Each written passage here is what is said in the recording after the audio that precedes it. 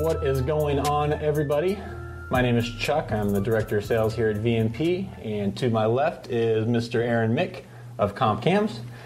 Today on Burnout Box, we're going to be answering some cam-related questions. We're going to go over, how to make these modular cars faster. Some of the other stuff that Comp gets into. They are a pretty big company that owns a few other little odds and ends. I guess you could call major companies odds and ends. Right, absolutely. But we're going to go over all things valve train, cam, lifter, whatever you want to talk about. And then, what other questions you guys have for VMP and what everybody's feeling today. And we'll talk about it all, other than tuning, because neither one of us are tuners.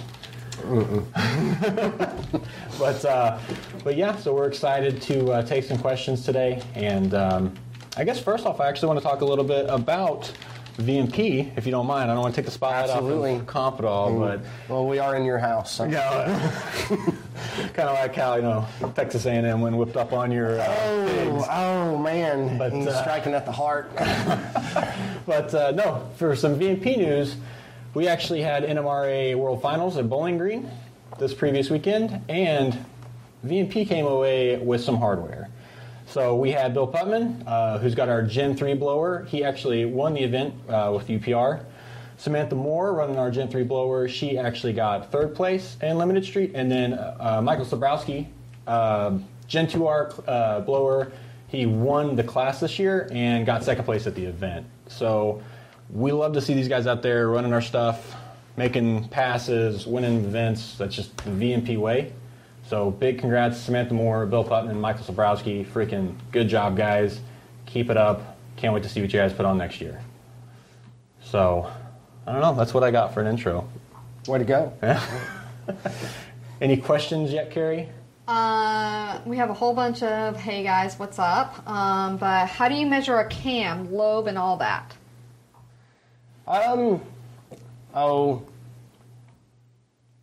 Well, it depends. So, the way we would measure it is going to be on a large machine called an ADCOL, which is kind of industry standard machine for checking camshafts. That machine can measure out to the 8th decimal place. If I remember correctly off the top of my head, it's about a $250,000 piece of measuring equipment. It's more precise than my ruler, is what I mean. Yeah, just slightly. But it's so sensitive that you have to stand the camshaft upright in the machine, because if you turn it on its side, it would measure the sag in the camshaft. That's actually ridiculous. Yeah, it's a little over the top. So that's how we measure it. Now, if you wanted to measure something like in the car, dial indicator on top of the lobe with a degree wheel, kind of the way to approach it there. You brought up something that I thought was interesting, because I bought a set of camshafts for my 2-valve, which I know you're a big fan of. Absolutely. And best engine ever. After I purchased that, the guy who told me, he was like, make sure you stand the cams upright if you're not putting them in the engine right away, because right. if you lay them on their side, it can warp the cam. That is correct. It can. I know, that's hard to imagine, this big piece of steel warping or bending just by laying somewhere. But it does happen. If you let it set like that over time, it will develop a bend in the camshaft. That's now, crazy. Obviously, not that you're going to see with your eye, RPM, but right, you're going to notice it. Will that basically rattle a valve train to death, kind of thing? It can. It can cause different problems. So, in a 2-valve car where it's got to go and set in the cradle, so that can cause a problem if you've got some bend in the camshaft. Of just the cradle. Cam caps out. Yeah, absolutely. Yeah, that's a good point. That's crazy. It's still crazy to me that a piece of steel like that will bend just by sitting on something. Yep. I guess it makes sense. So in the boxes, do you guys? I think you guys have a styrofoam piece that kind of holds it in place. Yeah, or? We normally do. We'll use kind of a foam, pretty sturdy foam piece somewhere in the box, typically to take up any extra space for the cam. Obviously, it's oiled and bagged as well. These are pretty sturdy boxes, and then it's going to go inside of another box that'll have packing around it for shipping. Right. Every now and then a shipping company gets a little willy-nilly, and we'll have a bent one or something in shipping. I've seen UPS street packages, and I just don't believe that. Right. how they absolutely handle them with care. So a lot of people want the big cam with lots of overlap in their street car, but don't realize how it affects drivability and sometimes low-end torque. Yep. Can you talk about, quote, chop, and how overlapping cam timing affects drivability? Absolutely. Or at least I will pretend like I know how to. So the chop or lope from the camshaft does come from the overlap, which basically means intake and exhaust valves open at the same time. That's what produces the sound that we all want. And it does sound great. In order to get it there, generally speaking, you're going to have to put some pretty decent amount of duration on the camshaft. And lobe separation plays a part in that as well. So the tighter the lobe separation, meaning the smaller the number, the more overlap the camshaft will have. So big duration, tight lobe separation equals a lot of overlap, really cool sound. Generally, it's going to also kind of equate out to a much more peaky RPM band. Pretty poor, low RPM drivability.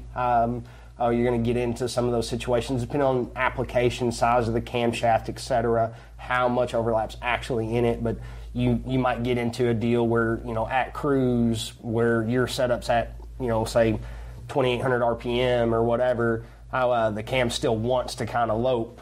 And that's definitely not what you want when you're trying to go down the road. That probably affects the overall combustion event if you have overlap at RPM. Yes, absolutely. It can definitely create some drivability issues, and it will definitely, so more duration to get that overlap is typically going to move the power band up, so you're going to move bottom end torque. On a race car, or something just going down a track where we can stall it and gear it to operate in a specific, this 2,500, 3,000 RPM window. Stuff like that's just not important. It doesn't matter. If you're leaving the line at 5,000 RPM, who cares how much torque it makes at 3,500? But if you're driving this thing around and you're cruising in it and you're out having fun, well, all of a sudden what it does at 3,500 RPM is pretty important. It matters. Because you're going to spend probably a good deal of your driving time around that mid RPM range. So you mean to tell me that these massive cams that they put in the small block Chevy that just chop every 3 seconds probably don't make a whole lot of low-end torque? No, not generally. So it's one of those deals when camshafts are very specific to the application. There is never this cam is good for everything. Or there is no, this cam is bad for everything. You just want to go with whatever size camshaft really is kind of proper for your engine combination, the application of parts you're putting together. Bigger is definitely not always better, although it will sound cooler, but it might go slower. We try to tell people that in the blower world too. Yeah. Well, my 3.6 liter blower made less than your 265. What's wrong? It's bigger. Well, yep. Some news here. That's right. That's right. Does Comp make a no springs required camshaft set for GT500? Not currently. On a GT500, we don't have anything that is a no springs required. We probably should, though. It's a good point. I will mention that when I get back to the shop. We are doing a no spring required install on my 19 GT today. We are. So they do make no spring required cams, just not on the GT500. That's right. Yeah, we do it on the Coyotes and the 3 valves, just nothing on the GT500s currently. Is it worth the money to get custom cams on a 4.6 liter dual overhead cam with centrifugal blower instead of getting off the shelf cams? That's an interesting question. So maybe yes, maybe no. So the reason off-the-shelf grinds exist is because there are often common parts applications that people go with. If you've got, like me, an 0304 Cobra car, it's very common to see somebody with 2.3 or 2.9 type blower and bolt-ons and something like that going in. Most guys are using pretty much the same types of parts. We can kind of backtrack from there and make a shelf grind camshaft that's pretty applicable to that. Right. So if you've kind of got that car, honestly, a custom grind's probably not going to do a whole lot for you. Right. But if you've got something that's a little different or a little out of the norm. Right. And so it's just the parts that actually end up with a part number and are sold to warehouses and things like that are just the cams that were most often sold. Yes. And so they probably are going to fit your application. Like he was saying, most of the time, unless you're that guy that's got the unique setup, Right. You got some weird head port and you're running some Paxton blower that nobody else really runs, and you're running it through a C4. There's applications where a custom grind cam makes sense, but I would say probably 90% of the time off-the-shelf parts. Yeah, realistically, probably 90% of the time an off-the-shelf cam grind is going to put you very, very, very close to whatever I could do for you on a custom grind. Yeah. That being said, we can always get them for you, though. Absolutely. As far as that goes, we will make whatever the customer wants. So if you want a custom grind, I'll make sure you get one. Does CompCam have anything for the GT350 yet? I'd love to see some products. We do and we don't. So currently we don't have cam cores for the GT350 that has retained the flat plane crank. We do have cam grinds for the GT350 heads, the Voodoo head, going on to a standard traditional 90-degree crank engine, because a lot of the guys have swapped those heads onto their Coyotes. Yep. And the geometry of that head, the follower and rocker and everything is completely different from the regular Coyote. So we do have grinds for that, but we don't currently have anything for a actual flat plane GT350. But I'm getting that request more and more, so it's being talked about more and more. The cars are dropping in price some, and they've been out for a while now, so they're getting into the hands of some people who are maybe more willing to mod them, I think. Yep. Yeah, as that kind of happens more, that leads us to be more apt to make something for it. Basically, you're looking at an engine that is only in one specific model of a vehicle, and it's not shared in any other platform. Yep. So the market is small for it, is just kind of the reality of the situation. So it's a large investment for our company to go in and create a complete cam core for something. For a car that was so limited. Right. Yeah. And that's kind of why it doesn't exist yet. Definitely not because we don't want to play with that motor, because it's awesome. And we do. But but that's kind of where we are right now. So you make a cam for the Voodoo head, just not necessarily if it's bolted onto a Voodoo block. That's correct. Oh, that is crystal clear. For those that don't know, why don't we talk a little bit, what other products does Comp produce and offer out there in the market? That is a whole can of worms. Yeah, so... for those that don't know. Yep, absolutely. So Comp Cams is actually Comp Performance Group. So Comp Cams is the parent company. In that umbrella is also Fast Fuel Injection, Zex Nitrous, TCI Transmissions, RHS Cylinder Heads, Powerhouse Tools, and Inglis, which is an 8-stack induction system, and as well now Driven Racing Oil. Lunati? No. That's not a comp. Not a comp deal. I'll shut my mouth. Regarding the Comp Cam's new release, are there any specific torque and horsepower numbers that you can share regarding the 1819 Mustang GT? What gains can end users expect with Stage 1 and Stage 2 NA, and is there a Stage 3? Currently, I think we've only got a Stage 1 and 2 that's a workable part number right now. Most likely, yes, that will be followed up with more. I don't want to give out power numbers just yet. I know already people hate me for not doing so.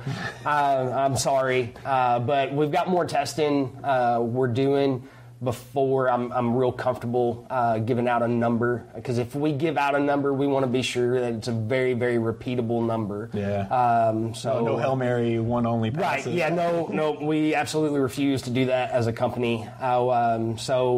I mean, are they going to make power? Yes, without question. It's going to make pretty good power. I've seen some make very good power in the testing we've done so far.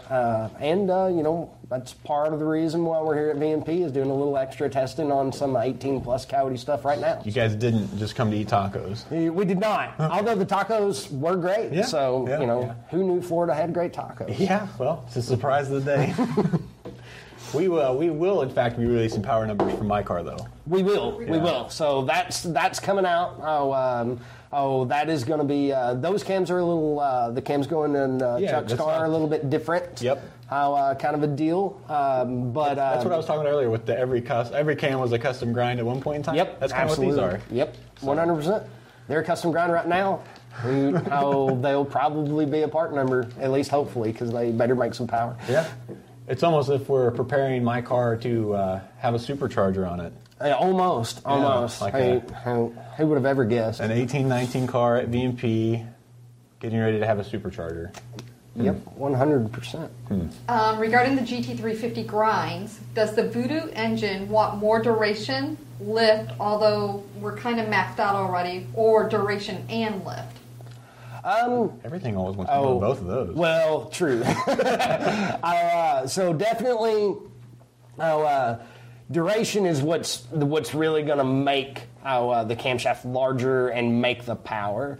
As kind of as hobbyists in this industry, a lot of times we tend to kind of focus on lift numbers when it comes to camshaft grinds. Yep. And don't get me wrong, lift is important. It's an important aspect. It definitely helps make power. But the way I kind of explain it to people, duration is more important, and the reason for that is kind of pretend like you're sitting in front of two windows, and you raise one window all the way open for 5 seconds and then close it. When you raise the other window half the way open, leave it open for 30 seconds and then close it. Well, which window just had more air come through it? Yeah. Well, the one that went halfway up, even though it wasn't lifted as high. Yeah. So it's because it was held open longer. And air in and out is how we make power. That is the most simplistic explanation that makes the most sense of cam operation I've ever heard. You got to try to make it applicable to everybody. I feel like that, and I could be wrong because I'm not the cam guy, but I feel like higher lift is also harder on valve train parts in general, like springs. It and can be. There are some areas there. So it's one of those things. Like, is 800 lift harder on valve train springs and etc. than 500? Yeah, absolutely. Is 527 lift harder on valve springs and valve train than 501 lift? Well, probably technically in some minuscule decimal point out here, but not in any measurable way that you're ever going to really notice. We had to put that on the Alco stand or whatever you called it to measure that one. Absolutely. The same person who is asking about the Voodoo information, he says, let's assume I want to focus on the mid and top range of the Voodoo's RPM band for road course racing. Yep. Good area to focus on. Derek wants to know, do any of them chop at all on the 1819 Mustangs? Some. We could tune that in there. Well, that's true too. So obviously the smaller grinds, more of your stage one stuff, is generally not going to have any lope. It does have a noticeable different tone to the exhaust than what the stock cams will. It gets kind of a deeper, more guttural tone, if that makes any sense. But kind of past that, you do tend to get a little bit of lope. Nothing crazy, It's not ever going to be, a 454 or 70, Chevelle or something. I was sitting there just beating the ground, chopping. It's not quite what those engines are just ever really going to get to. Those engines also typically don't rev to 8,000, 9,000 Right. RPM. Yeah, that's kind of it's just a different animal. Yeah. But they do get a little bit of lope, and you will be able to notice it has cams in it. Yeah. So you'll definitely see a difference between it and the stock cam. Right. If just listening, all the cars that we get here, I can tell. Okay, that car's got cams in it. Yep. It's not, like you said, it's not beating the ground. Right. Surging the torque converter. It's chopping so hard, but you can say, like, it sounds like it has cams in it. We're all caught up on questions at this time. Oh wow. Man, blew through them. You're answering them too fast. Oh, my bad. Sorry. Do you want to talk a little bit about what you do at Comp? And you said you've been there 13 years. So I've been at Comp for 13 years. I started, came in on our 1-800 tech line. Kind of got started there. Went through a lot of training to kind of prepare me to answer that phone call when it comes in. Since then, I moved basically from answering the phones as a tech over into I ran our electronic response department for a little bit, which is basically the still answering technical stuff, technical questions, just doing it through email, live chat, web forum based stuff. Did that for a while, and then I moved over into an area now where I'm at, what we call internally engine builder sales. So I still kind of do the same thing. I do sales and I do technical support, but I do it for people that have direct accounts set up with us. So VMP is my account, which is why I'm here. But so when these guys have questions about our products, they call me. Right. And that's kind of the way that works. And so it's a pretty good gig most days. Yeah. And you're a mod motor guy yourself? Yeah, well, I'm honestly an anything that's fast guy, Okay. but I own a mod motor currently. So I've got an 04 Cobra currently that I play with. It's a fun car. I enjoy it. I would take anything else that's fast too. I'm not too brand loyal. I do tend to prefer Mustangs over my stuff. See, that's a better answer there. That's better. In the past, it was assumed that generally more duration equals more top end and losing low end. Is that actually still the case, or has modern tuning and other factors been able to negate that? Oh, that's kind of an overgeneralization of it, but essentially correct, yes.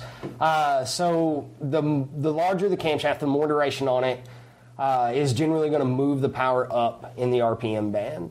And will typically pull away low end torque. Now it kind of depends on like where we're comparing. Also, because it may still make more low end torque on a bigger duration cam if the cam that was in it in the first place was just way too small for the application. Right. But yes, in a generalized statement, the more duration is definitely going to move the power band up in the RPM band and not create more low-end torque. That's it right now. Yep. That's a good explanation. You're full of those. I'm well practiced at pretending like I know what I'm talking about. I feel like you've had plenty of phone calls of trying to figure out a simple way to explain a complicated problem. Absolutely. So, and that's really the deal. That probably a lot of that stems from my time on the tech line, probably. Yeah. So I get to be in a unique position every day where I can go over and talk to any of the engineers at Comp anytime I want to. I go harass Billy Godbold on a daily basis.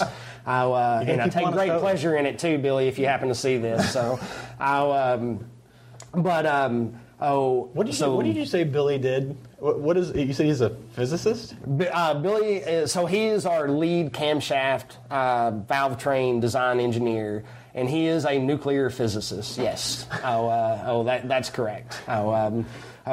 Just in case you want to send your rods to space or something. We got absolutely. He is. I must begrudgingly admit, a pretty intelligent individual and does a pretty phenomenal job for us. Yeah. We're somewhat lucky to have him. Yeah. I feel like you're saying all this in the hopes that he kind of sees it. And I absolutely hope he sees it. Because I'm going to say much meaner things to him when I see him in person. So. It's always good fun. Absolutely. You got to have thick skin to work in the car industry. That's absolutely true. I think I'm working on like year 6 of it. About year 2 was when the thick skin starts to develop. I think about our Canada trip is when it really starts to set in. Absolutely. So I actually had the pleasure of working with Mr. Mick here for, I guess, pretty much all 6 years I've been in the industry. That's right. About 6 or 7 years now since I met you, and we had some good trips together. We did. Across the border, car shows and things like that. So for sure, lots of memories there. I'm not sure all of them are. I don't know that we want to talk about them on a public forum all the time, but we had lots of fun, and we got lots of business done. So. Right. Getting pulled over on a fire truck in Canada. Yep. With a major account. That's correct. Your boss was on the fire truck with us. That's true. And the general manager of the account was driving the fire truck. Yeah. So we were in the clear. I was just trying to make the customer happy. Would you describe the general differences between the Stage 1, Stage 2 NA cams on the 1819 GT? Is the Stage 2 more geared towards street/strip applications? Yes. So the stage 1 is basically, just think of it as kind of it's an entry level performance camshaft. It's a decent enough jump up from stock to make it worth doing. And a solid horsepower pickup, but it will still maintain mostly stock drivability and characteristics. Excuse me. So you don't really get into any of the low end torque loss much or anything like that with that entry set of cams. The Stage 2 is kind of an evolution beyond that, obviously.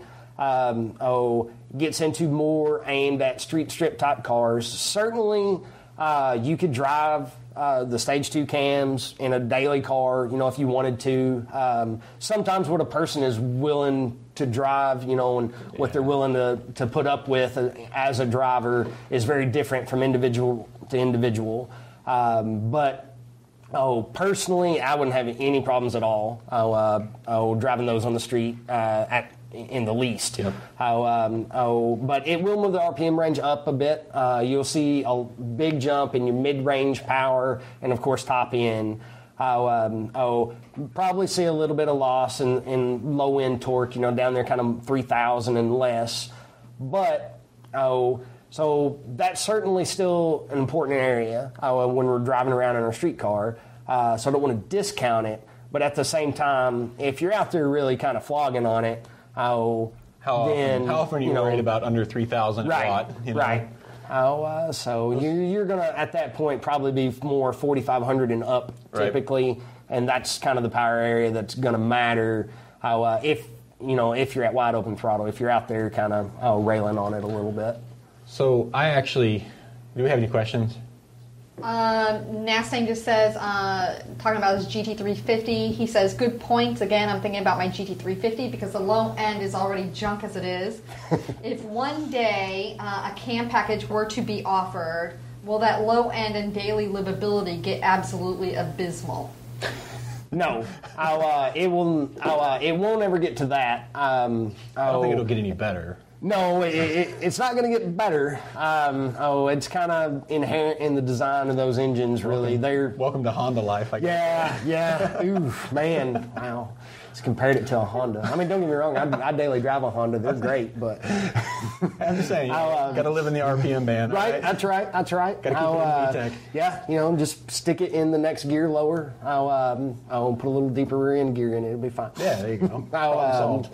Yep, but no, it definitely not going to improve there, but it's not going to... We would never put anything out as an off-the-shelf product that's going to that's going to be just terrible down in that area. You could custom grind a cam that would make it terrible. Absolutely. Yep. 100%. Slab Shack, who's a regular of ours, who chimes in on, I think, all of our shows. He says, I need variable cam timing for my 393 Winster. Make it happen. I think that one might be a lost cause for me. Nastang, who again is a regular, he's the one with the GT350. He says, haha, I have autocross friends who have said my car is basically a big S2000. sort of. It's like a two. No offense to S2000 owners, but it's way cooler than an S2000. Two F-22 motors bolted next to each other. That's basically GT350. Right, absolutely. Yeah, those cars are truly awesome. But yeah, they're just they're definitely not designed for low end torque. No, that was one of those cars like I'd probably give a kidney for one of them or something. Probably at least half of one. Right. We're caught up at this point. What I was going to say is that I forgot what I was going to say. Actually, well, way to go, Chuck. Thank you, appreciate it. I was going to say, what about some fast stuff? Because I know that's maybe not super Coyote relatable, but I'm sure we still have some viewers out there who are interested in like kind of what Fast does. It's a big company. Fast offers basically standalone aftermarket fuel injection. So in a different versions. So we've got the self-tuning, self-learning kits. We were the first company to bring those to market. Right. That was when they actually worked. Slight jab at a certain company. But it's not really. But it was kind of true. Those have done very well. All of our kits, they're made in the U.S., so it's not an offshore piece or anything. Those are great for like a carburetor replacement type setups. Yep. You kind of graduate from so we've got the Easy Fuel. You graduate up to the Easy 2.0. From there, we also have the XFI versions, which is the laptop programmable setup. Right. You guys have it's like a carb setup with like a port spray kind of injection, and then you guys have like individual eight injector setup, and then you have like an 8 injector setup that's programmable by a laptop. Is that the 3 steps? Basically, yeah. And on the laptop programmable piece, there's a few different versions actually. So there's XFI Street, XFI Sportsman, then what we call XFI 2.0, which is kind of our premier kit. So that setup, you can do 8 injectors, or you can do 16 injectors. You can do 6-cylinder, 8-cylinder. And it's basically a complete standalone. Which we do have for that guy's Windsor. We do have. I still can't do the VVT, but we'll make more power than that carburetor. Joshua says, I have stage 3 comp cams on my 14 GT. Thank you. Keeping my kid in shoes. Says keeping 30 to the wheel and loves it. Yeah. Awesome. I'm glad to hear it. I appreciate the review back. We love to get feedback from customers. Yeah. Yeah, absolutely. I mean, nobody ever calls back and says, "Hey, this is junk," or "Hey, this is awesome." And we never really got to know. So any feedback, even bad feedback, is still good feedback. We definitely want to hear from customers. Yeah, comp didn't get to where it was today by just like putting the blinders on, like, oh, we messed up. I don't hear about it. No, absolutely not. So it's definitely a company run by a bunch of car guys who wanted to make better products for people in our hobby. Having personally met all the way up to ownership of Comp and worked with them for several years, I have to say I can't agree more. It's like what we are at VMP. VMP, I was telling you yesterday, our sales guys out there replacing control arms on his Mach 1. Right. Covered in grease. It's like, what other company can you go to where it's like literally every person in this building has a performance car, works on a performance car, knows about performance cars? I feel like Comp's the same way. Everybody I've talked to there can, shoot the crap with you about, this cam setup or these lifters or whatever. It's it's the same story there. Yeah, usually if you're going to work in this industry, then you're probably passionate about it. You gotta have at least some sort of passion towards it. Yeah. If not, you're going to get bored fast. Correct. Go sell toilets if you're not interested in cars. Yeah, you'll probably make more money doing that. So the GT350 guy is back and he says, this will be controversial. But hear him out.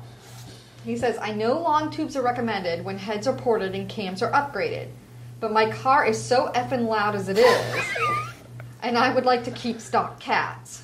If I did a head and cam job, would I damage anything? I know performance would be better with long tubes. This is all just hypotheticals here. Yeah. Would he damage anything? Probably not. Yeah, I wouldn't think so. Assuming the tune is on point. Yeah. Well, yeah. Assuming everything else is in order, I wouldn't see any reason for it to cause damage, but it's certainly going to hurt a little bit of power out of it. Yeah, I mean they sell if you're looking to keep cats in the car and keep it quieted down. They sell high flow cats. That's probably where I would look at. Stainless Works, people like that have high flow cat long tubes. That, they're going to keep the car quiet-ish, not as loud as a straight catless setup, right? And keep your emissions legal and help with the flow because engines are just air pumps, and the more air you put into them, you have to get that air out of them. So, I mean, if you do heads, cam, package type stuff on a GT350 up in the 8,000 RPM range, you're bringing a lot of air in. It's got to get out too. Right. Yep. Yeah, it's that's really the thing. It's the more air you can get in, and then you also have to get that air out. Yep. And that's how we make more horsepower. Do I think it's really going to be likely to hurt anything on that guy's setup? No. Do I think it'll probably cost you a little bit of power and torque? Sure. Maybe even a little bit of topside RPM range. But would the additional back pressure of having terrible. cats actually help his torque problem? It's a good question. It would probably hurt horsepower kind of like to test it before. I'm asking for the official stamp here. Will it not? All right. Yeah. It probably wouldn't hurt at that point, but it's not going to help really evacuate the exhaust anymore. No. Either. So. Terminator Lou says, "Hello there. Howdy. I've got your NSR Stage 2 supercharger cams in my Gen 2 5-liter. I'm NA at the moment. How do these cams respond to boost application per pound? For example, 12 PSI. What's the average gain?" I was just talking to the tuners yesterday about this because my car getting the cams, we're obviously not expecting a ton of NA gain. Sure. But we're expecting an exponential return when we supercharge the car. Right. As far as what he's getting into there with like how many pounds per horsepower are you going to see that's maybe more your style? I'm not exactly sure. There's not an easy way to really say that because there's not a good way to just be like, it'll always, for 10 pounds of boost, it'll end up being this much gain. Right. Cause it's not a linear deal. It's gonna vary from application to application. I don't know everybody hates when I say that, but it's want true. answers, right? But it's also going to depend a little bit on like where that boost is coming from. Like, is it going to be a VMP, 2650 blower? Is it going to be a turbo? Is it going to be a vortex centrifugal? Yeah. All of those are going to respond a little different. Those NA cams specifically, with it being on a Coyote and having the advantage of the variable cam time and be able to kind of move it around a bit, you could certainly make them more blower friendly, versus like a traditional, like small block Ford or small block Chevy cam, where it's kind of, you got what you got. Yeah. So that would help, and it's definitely going to be better than the stock cams. Yeah. That's what we were talking about. Just because a set of cams isn't specifically a blower cam, right? It doesn't mean it won't work. Yeah, they will still perform better than a stock cam. Yeah. There's maybe not the conversation about squeezing the extra 5 out kind of thing. Yeah, typically, it depends a lot too. So this gentleman here was saying 12 pounds of boost. Well, at 12 pounds of boost, really we can get away with a lot. It's not, at that point, we're not putting a lot of boost into it. We don't have to get that particular with this has to be a blower grind. Yep. Now, like what we were talking about with Joe yesterday on the car with 32 pounds of boost, that's a whole different world. It's at 32 pounds of boost, it needs blower-specific camshafts. That's going to matter. I will venture to say not a lot of our customers run 30 PSI on a rig-style blower. Probably not a lot of them. Is the lobe for the direct injection HPFP on the 1819 GTs also modified for increased pump flow? I actually don't know that answer. I do not either. I think that the cams that we put in my car, the fuel pump lobe was the same as the stock cams. Actually, well, I said I don't either. Let me go back. I do. Right now, on all the cams that we've done, we have not done any higher flow on the DI lobes.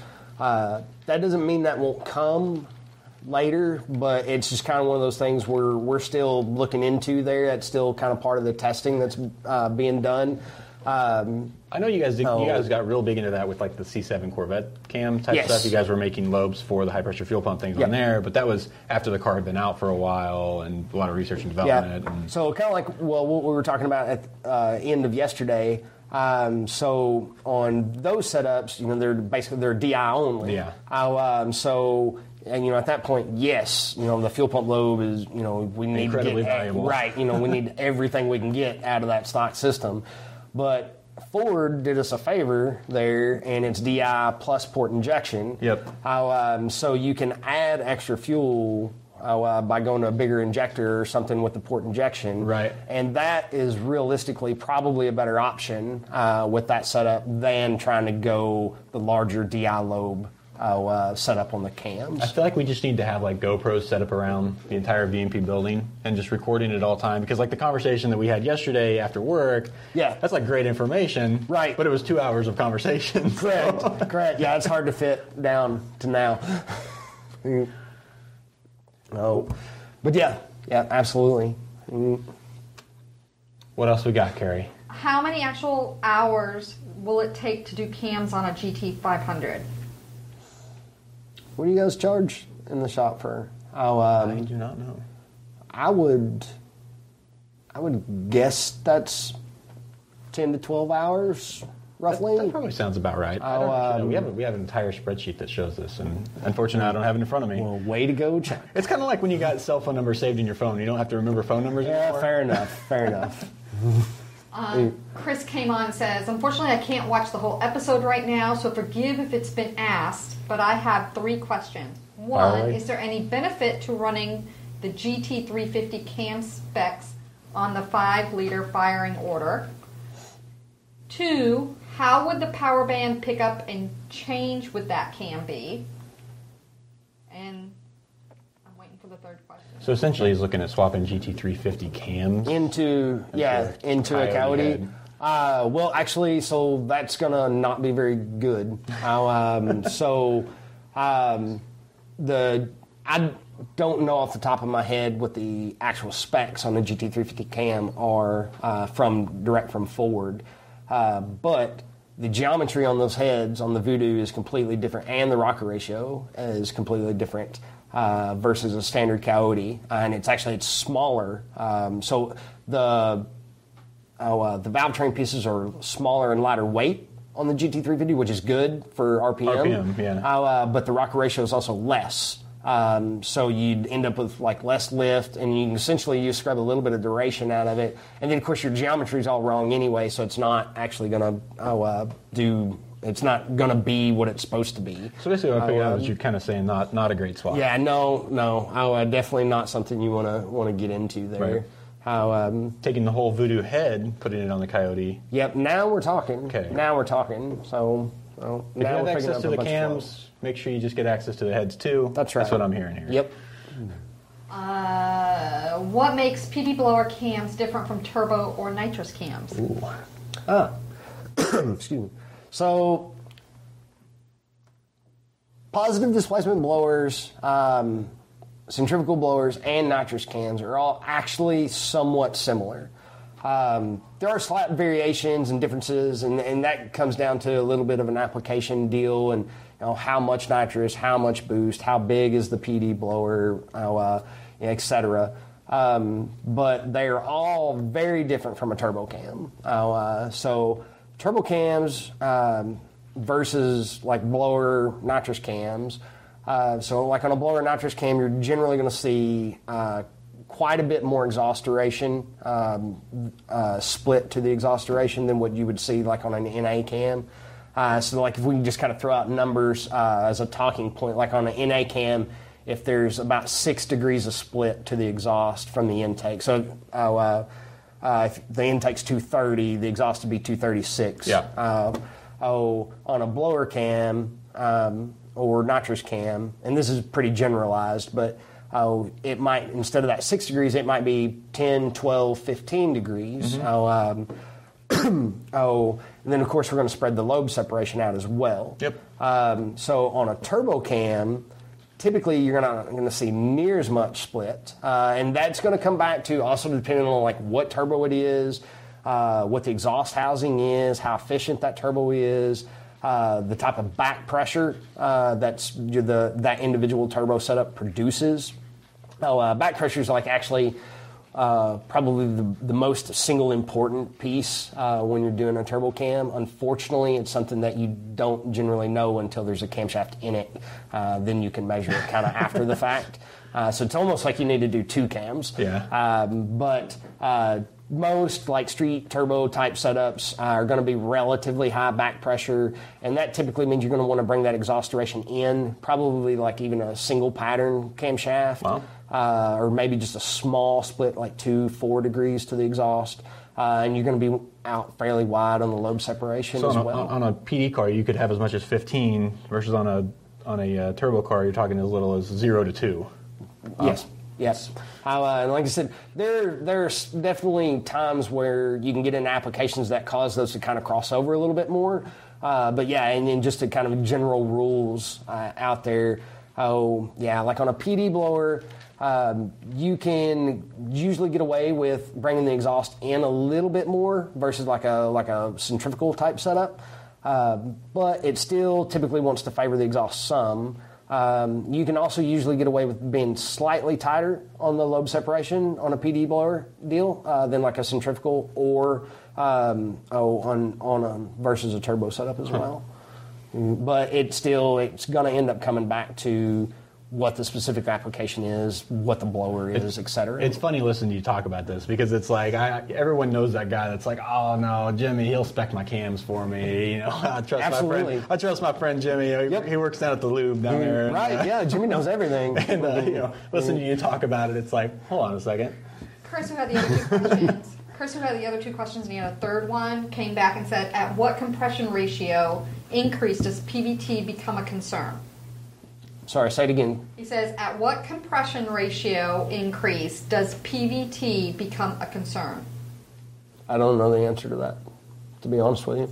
Yeah, well. I'm not sure. Okay. But I'll tell you what, if he would like to provide an email address, I will try to get his question answered, and I will email it to him.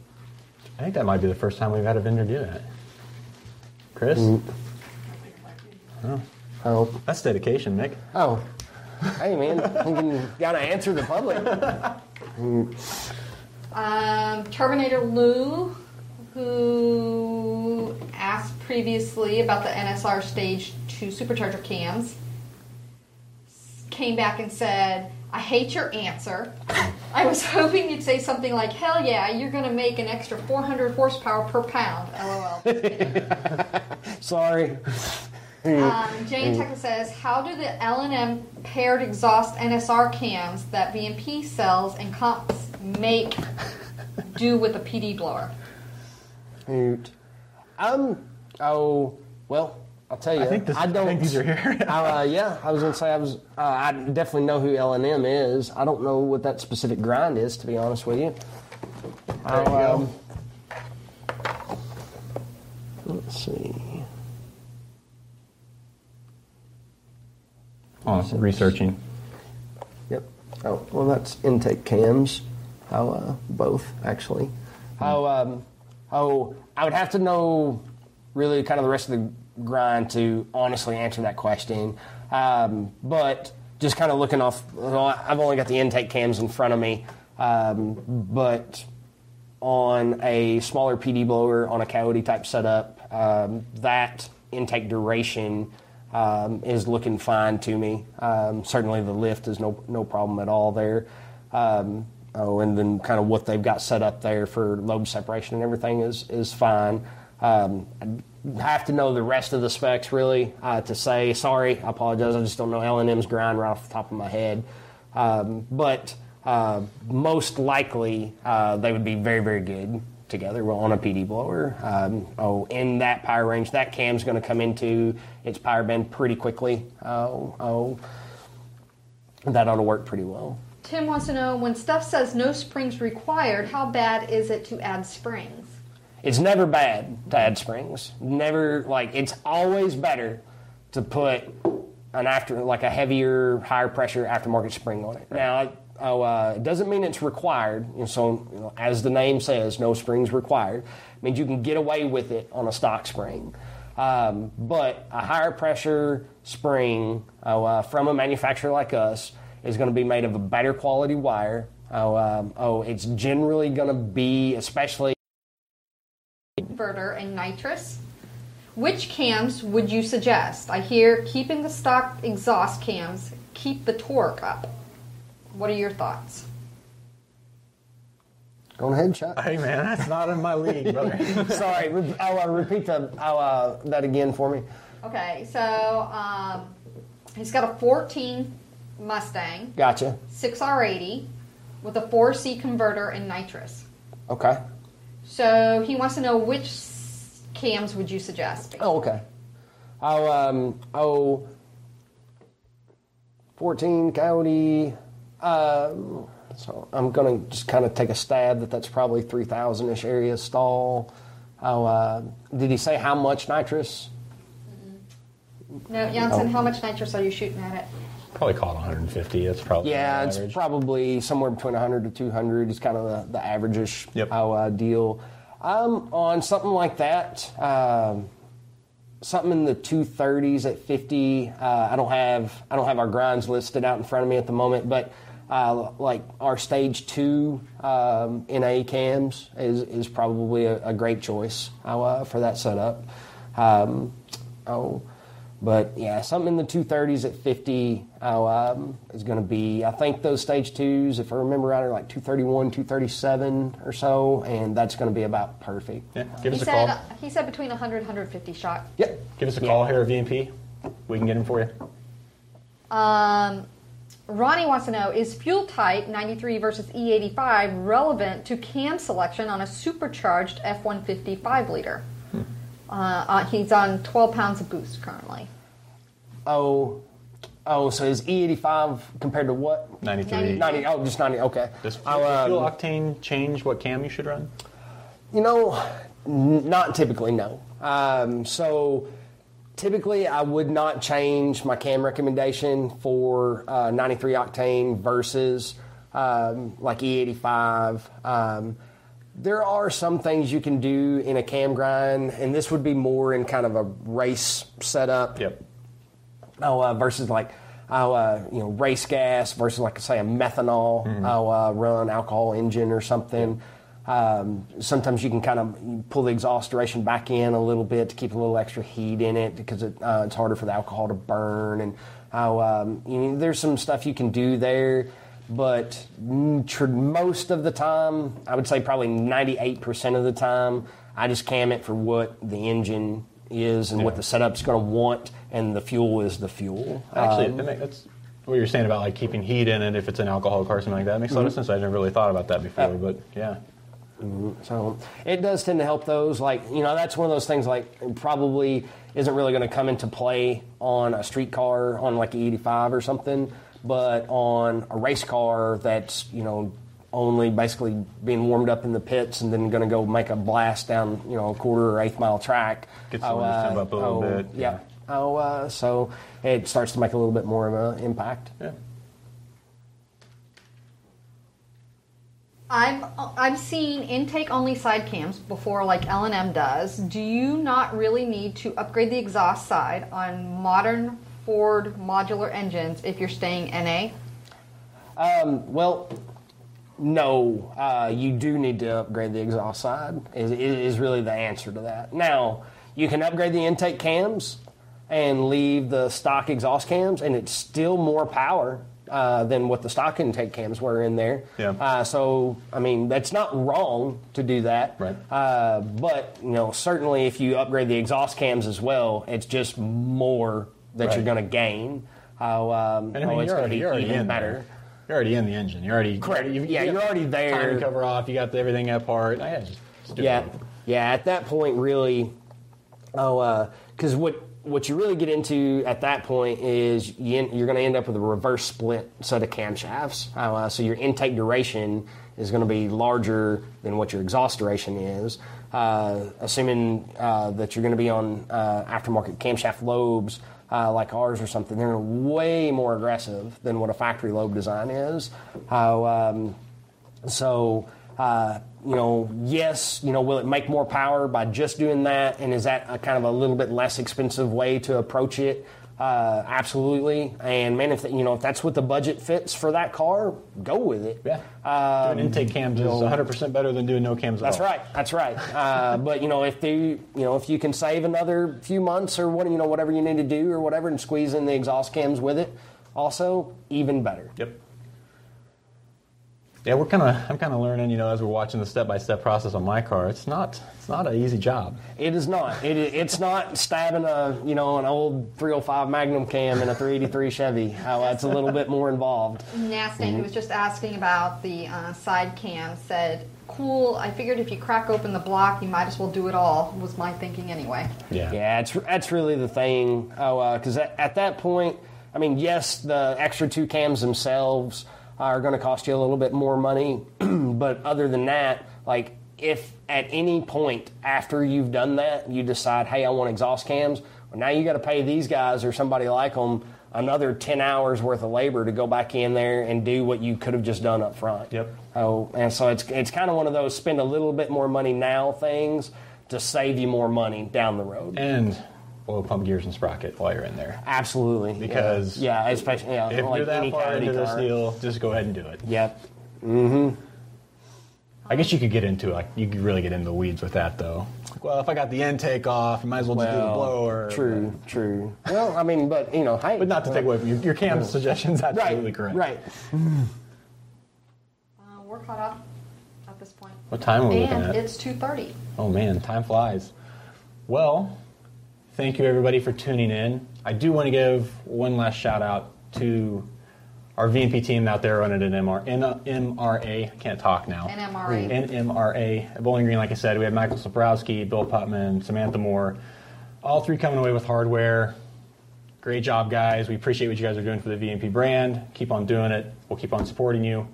And thanks for tuning in today. Thanks for the questions. Thanks to Aaron, Mick, Comp Cams coming and hanging out with us. But we'll see you guys next Tuesday on Tuning Tuesday. Bye, everybody.